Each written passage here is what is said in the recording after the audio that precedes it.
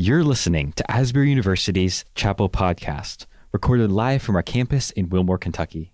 Asbury's Chapel Service hosts speakers from around the world to inspire academic excellence and spiritual vitality. We hope you enjoy today's message. To chapel this morning and want to share just a few things as we get started. Please know that this morning you will be listening to stories from our students. Each of us has a story, and all of our stories are different, marked with moments that are good and bad. If there's one thing I'm confident about, my confidence is in the reality that no human experience is without pain, without sorrow. But the message that we also have as believers in Jesus Christ, that there is hope for that pain, for that sorrow to be transformed into the goodness that only becomes a reality as we give our lives to God and allow Him to work in us. So it is my hope and it is my request of you, dear students, that you will receive these stories this morning as an opportunity to be informed. We come to chapel for our formation and transformation. I also want to thank you this morning for submitting your questions. Last Wednesday, a week ago, you were given an opportunity to submit questions that you would like for our panelists to address.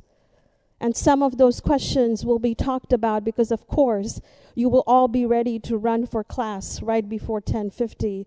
So there is no way possible that we could address all of the questions. And so we hope to continue this dialogue even beyond our chapel, and those pieces will come as we continue to work in our community to build understanding. I just want to acknowledge, before I sit down, I want to acknowledge that Maria Brown and I have been working together. Maria has been serving as the coordinator for intercultural affairs, and I have been serving now as the assistant vice president for intercultural affairs at the university for a few years.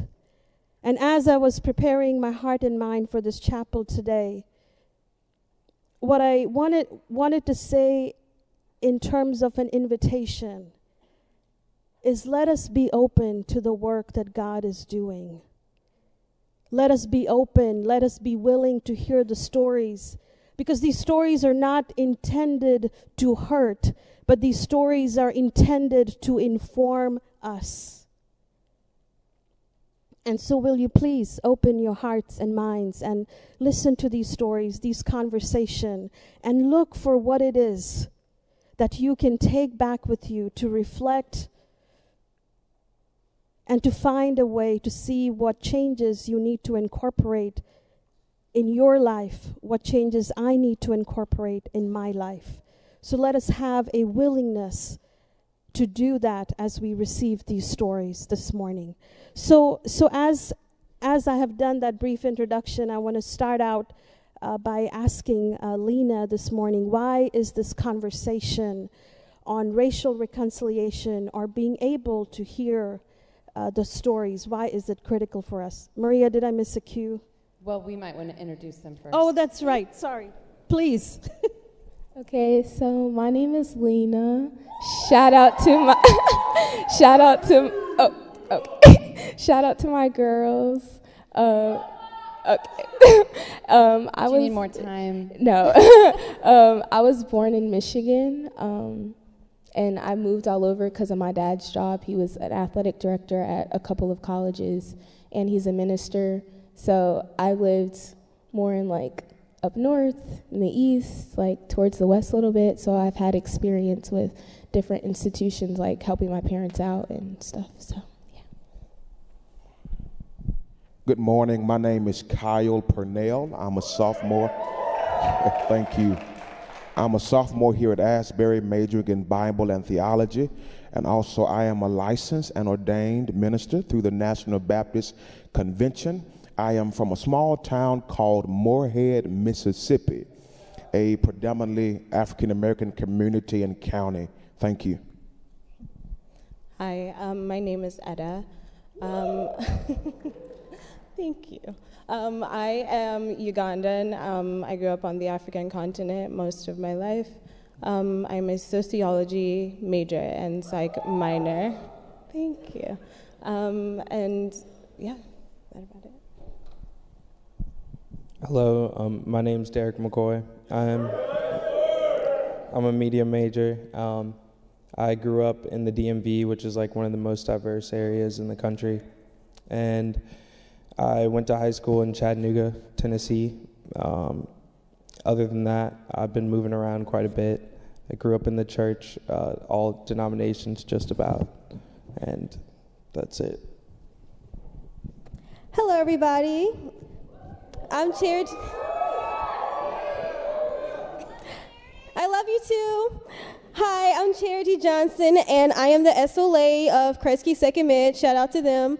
I am a theater major, born and raised in Memphis, Tennessee. What else about me?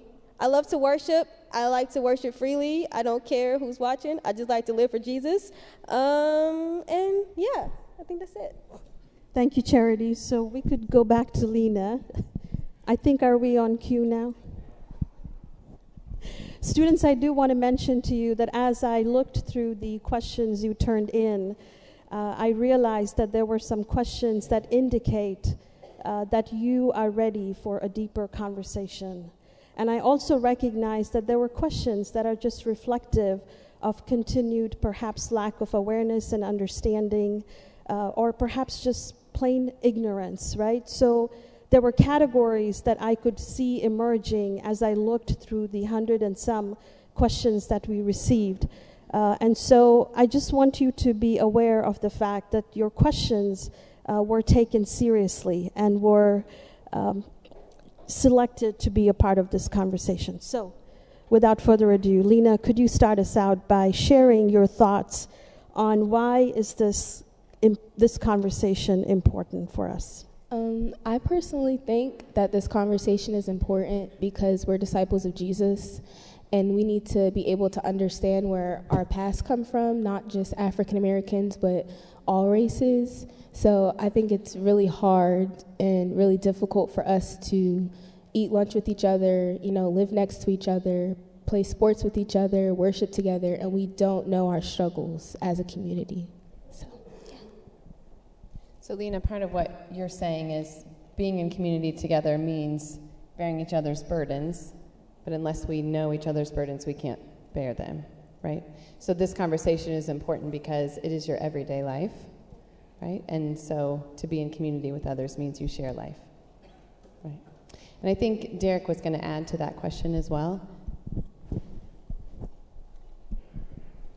I see this conversation as important because just like any community, the best way to progress and be productive is working together. And in order to work together efficiently, we should all know each other to a certain extent. And for myself, like evaluating my own bias and just messed up misconceptions, it started with uncomfortable conversations to begin with. And ones that I didn't really enjoy in the moment, but eventually it worked out if you dissect it and take what you learned today and just reflect. So they aren't always easy conversations to have, and I think part of what you're saying too, if I heard you right, is that there's not only one kind of person that has biases, right? We all come with biases, and learning each other's stories helps us to be stripped of those misconceptions. Right, so story is important? Yes, correct. The story is definitely important. And the main thing we should know is that what's going on here on campus is just a small slice of what's going on in the country. So if we want to change anything about the world or this continent, then we have to start here. Start here, that's part of our, that sounds familiar. Do any of the rest of you have something to add there? Okay, so one of the questions that we received referred to the Black Lives Matter movement, and so I'm sure that most of you, all of you, know what that is and why sometimes it has become something controversial. So Kyle, we're going to start this question with you. Why is it helpful to say Black Lives Matter as opposed to All Lives Matter? I believe to matter means to be of importance and significance, and saying Black Lives Matter is saying that we are equally indispensable. What we care about does matter, and the issues that impact us should not be overshadowed or overlooked, but we do matter as well. So can you talk a little bit more about that? As you said two things that stick out to me. One, what we care about matters, and two, that it's saying we are equally indispensable. Can you say a little bit more about that? For so long, we as an African American race have been belittled and devalued, and now we're at a position where we're saying we want to be heard as well. We are equal. No one is greater or higher than us. We are equal in God's eyesight. Romans talks about that there is no favoritism in God. So God loves us all the same. And what we are saying is we matter just as well as you matter, and you matter to us just as well as we should matter to you. So if I'm hearing you right, the Black Lives Matter is not exclusive of all lives mattering, just saying in this moment in time, it's an important thing to focus on. Yes. Am I hearing you right? Yes. Right. And Charity, did you have something to add to that? I agree with Cal. When we say Black Lives Matter, it's not saying that y'all don't matter. It's saying that we matter too, because in this day and time, racism still exists, and we're still targeted by society and by America. So since we walk around with the red target on our chest, we want to say that we do matter, because a lot of times police brutality happens because some people don't think we matter, and because of that, we have to alarm America that we do matter too. And it's just a rallying cry for those who are not given freedom still, because in this society, freedom is only granted to a certain particular group of people. And we're not against everybody. Everyone matters, but Black Lives Matter too. I think when the Black Lives Matter movement began specifically to bring awareness to the fact that Black lives matter not at the exclusion of other lives, I remember receiving a lot of questions. And I just, doing this chapel is making me think that I wish I could share with you all the questions I have received over the 16 years that I have been in our community, in doing the work of building cultural responsibility. Everything from why is it that just it's Black Lives Matter, why not say all lives matter? Well, like you've heard from our students, all lives matter, but we have to make intentional efforts in places where we see that lives are not mattering, right? How would you feel if your life didn't matter? How would I feel if my life didn't matter? And I can say that in confidence because I believe in a God. I believe in Jesus Christ, who says to me that, Esther, you matter.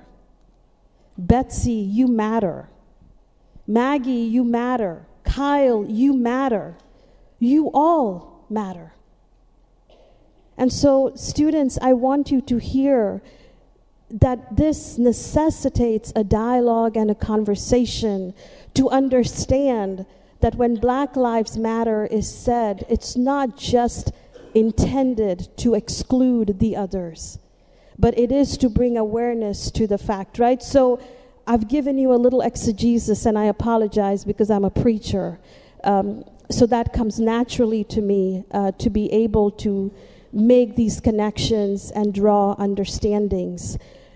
So where I want to move us next is to a question that is very practical and just a very everyday question that is, asked, and that is, is it annoying for African Americans when white people walk into the churches? So that is one of the questions that came up through the survey. So could you tell us, is it annoying for African Americans when white persons walk into their churches? Okay. No, it is not annoying. It is actually encouraged, for we are all his body, and the kingdom of God is multicultural. However, in the past recent years and days, we have seen many violent acts of white parties on black congregations, and thus we are now more skeptical and observative, yet the atmosphere is always welcoming and friendly. So we do encourage multicultural experiences in our church, so no, it is not annoying. So Kyle, what you, I think, have highlighted for us is one, that we are one body in God's kingdom, right? And similar to what Esther was saying, in all of these conversations here at Asbury, we come to these conversations with a rich theological background and the ability to speak to this as this is God's conversation and not ours. This is not the world's conversation, this is his. And so I think you're highlighting we are all in his kingdom and it should look diverse. But with that, the practical reality of what it might feel like to be a part of a community that has been targeted, specifically in church settings, right? And so that we might need to understand that there is some real fear in that, right? Can any others speak to that experience? I think one thing that should be highlighted is their churches. Like, even though there can be a pastor that is leading the church, it's not the pastor's church, it's God's church. So I think you have to remember that even though it's a man-made building, it doesn't belong to us, it should belong to God. And if the message and the goal is for that church to be your baby or like something that you've grown, you've kind of missed the point. So I think coming from a Christian background in a church where I was raised in a household I was raised in, I was always told that even if you make an impact in that church, like all the glory goes to God, all the glory goes to God. So it's not our church, it's God's church.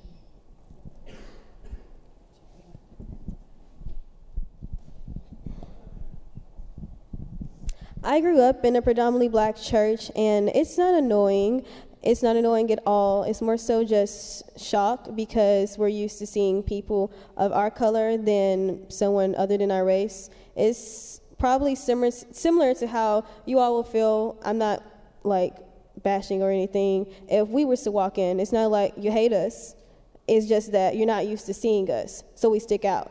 And it's for a good reason. You stick out because you decided that day to come to a predominantly black church, and that's no problem. That means you're actually trying to get engaged with the community that's not typically your own. So we encourage it. We're not against you. We don't hate you. We're not going to be mad if you come to our church. We're going to be happy because you're going to be able to actually have a different type of worship experience. So one of the other questions we received is what are some ways that we as a community can talk about race and be educated without feeling guilty or perhaps getting paralyzed by the past? How can we navigate this so that it is productive, a productive conversation? The first step is just to take that step. So have the conversation. Don't be afraid to ask your friends questions that you're worried about. It's definitely uncomfortable and may sound silly or stupid when it comes out, but it's better to air it out and talk about it and see where you really are. Another good way to do it is just like among your family and whatnot, and like get to learn how your family thinks and how they've been thinking. I had to do the same thing. And with all of those things in mind, like you can start to form your own opinions.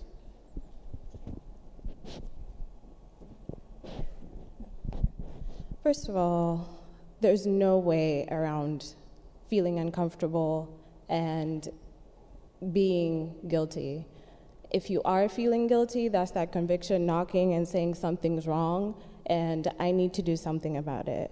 So I don't really have a way for you not to feel guilty because, I mean, it's just going to happen. But in terms of being practical, read books, talk to people. I cannot stress that enough. There are so many people, especially on this campus, who are so willing to talk to you about the questions you might have. Don't go, I will have this caveat, don't go asking questions when you already think you know the answer. Humble yourself and be like, you know what, I have no idea and I just want to learn. And we can tell when you're not necessarily in the right state of mind to be asking good questions. We just want you to come with like an open heart and an open mind. Can the rest of you speak to what that looks like for you? So we've hit on being open-minded, and we've talked about humility and talked about the fact that it is uncomfortable, right? So perhaps a Caucasian student who has questions, wants to know more, maybe feels guilty and uncomfortable, needs to first recognize, embrace that feeling, right? But can you talk a little bit more about what maybe helps that conversation move forward, or what has been your experience with those kinds of conversations?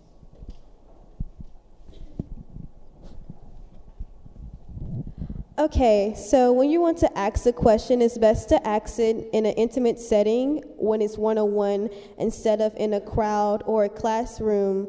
And yeah, that's the best way to do it, because when you do it in a classroom setting, it attracts too much attention, and sometimes it just gives us, well, speaking for myself, but it's not okay if you were to ask it in a classroom or a group of people, because we're already targeted, so that's putting extra attention on us and making us stand out. So it's best to ask it one-on-one. So if you have an African-American friend, you can just ask them, or you can have someone else who you think that may be better at asking a question in a genuine matter. You can let that happen.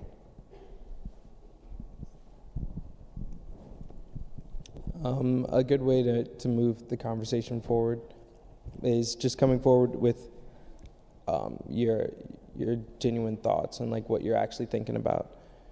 As long as you come with honesty, that's all that matters. And you can see it in like all kinds of parables or like stories throughout the Bible where people ask some crazy questions, or even dare to go up to like the Son of God and ask him some wild things, but he always had a response. So as long as like the other person is loving and willing to hear you out, you guys can grow. Because I've gotten into too many conversations with my friends where it gets edgy and gets uncomfortable and people are saying things that get kind of wild, but then as long as we're all taking a breath and like understanding where we came from, where we got to in the conversation, and where we'd like to be. So reflection, meditation, prayer, all of that will guide you through.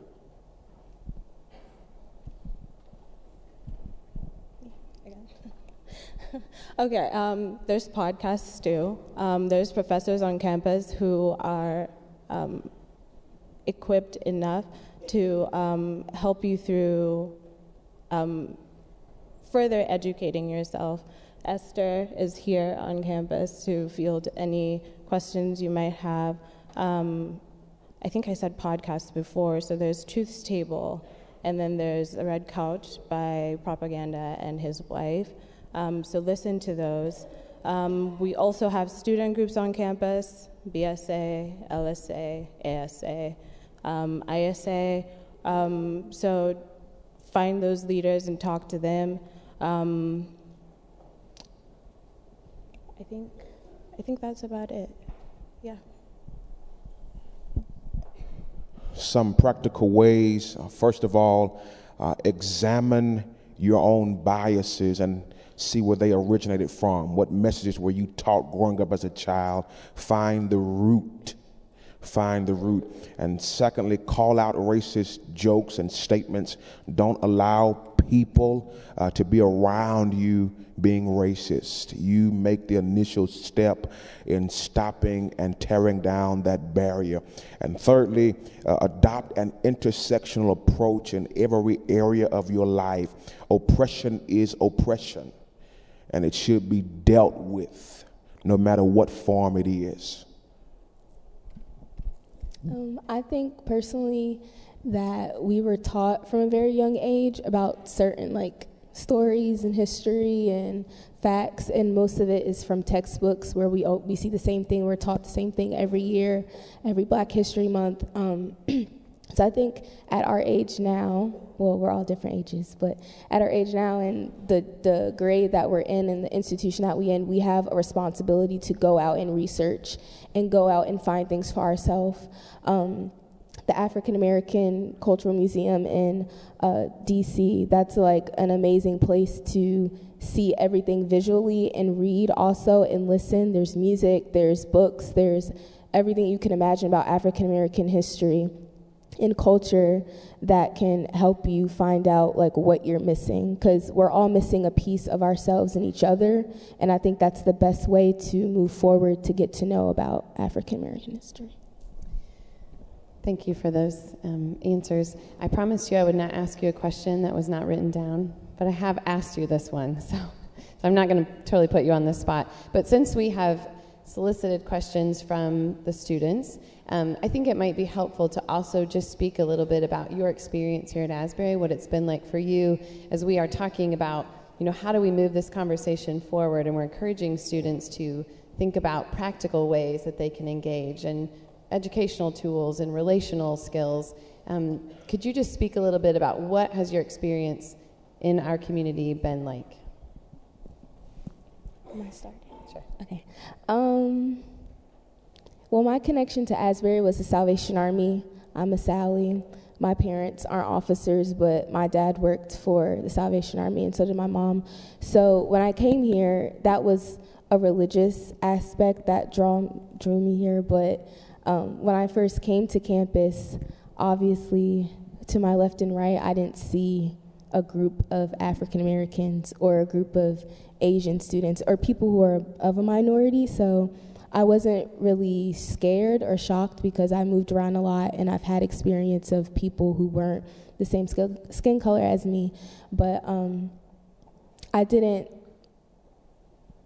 immediately feel accepted because there weren't always people to reach out a hand to be like, hey, I haven't seen you around, how's this, how that? I had to make the initiative to go out and meet people, which isn't always a bad thing because I am at college. I do have to, grow socially, but like I said before, we all have a responsibility to become disciples of Jesus, and the only way that you can call yourself a disciple is to have other disciples around you, I believe, so, yeah. But I love Asbury. Coming from a predominantly African-American community and county, this experience and transition has been very, very challenging. For a place that constantly preach about community, I suffer from finding it. So most of my life, I grew up on the African continent. Everyone looked like me. I went to school with people who looked like me. I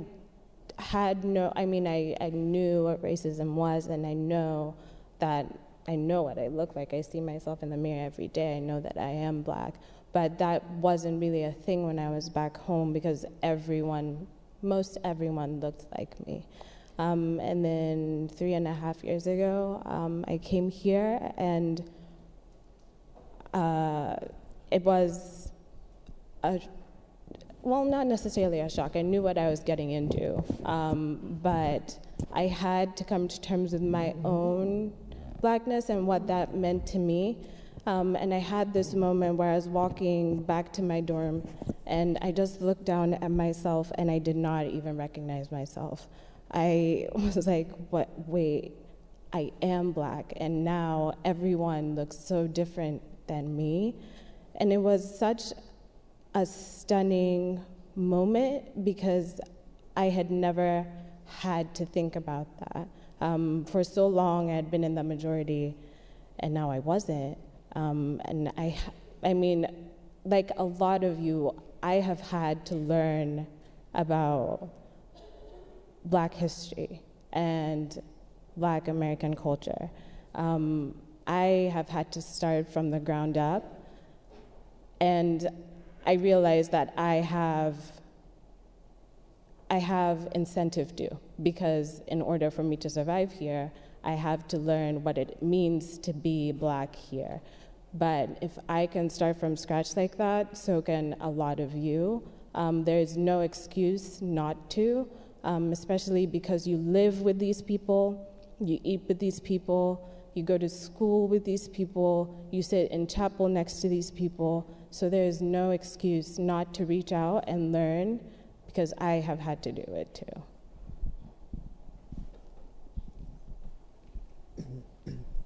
I would classify my situation as a little different because I was an athlete before I transferred here last semester, and so race was kind of like on the back burner.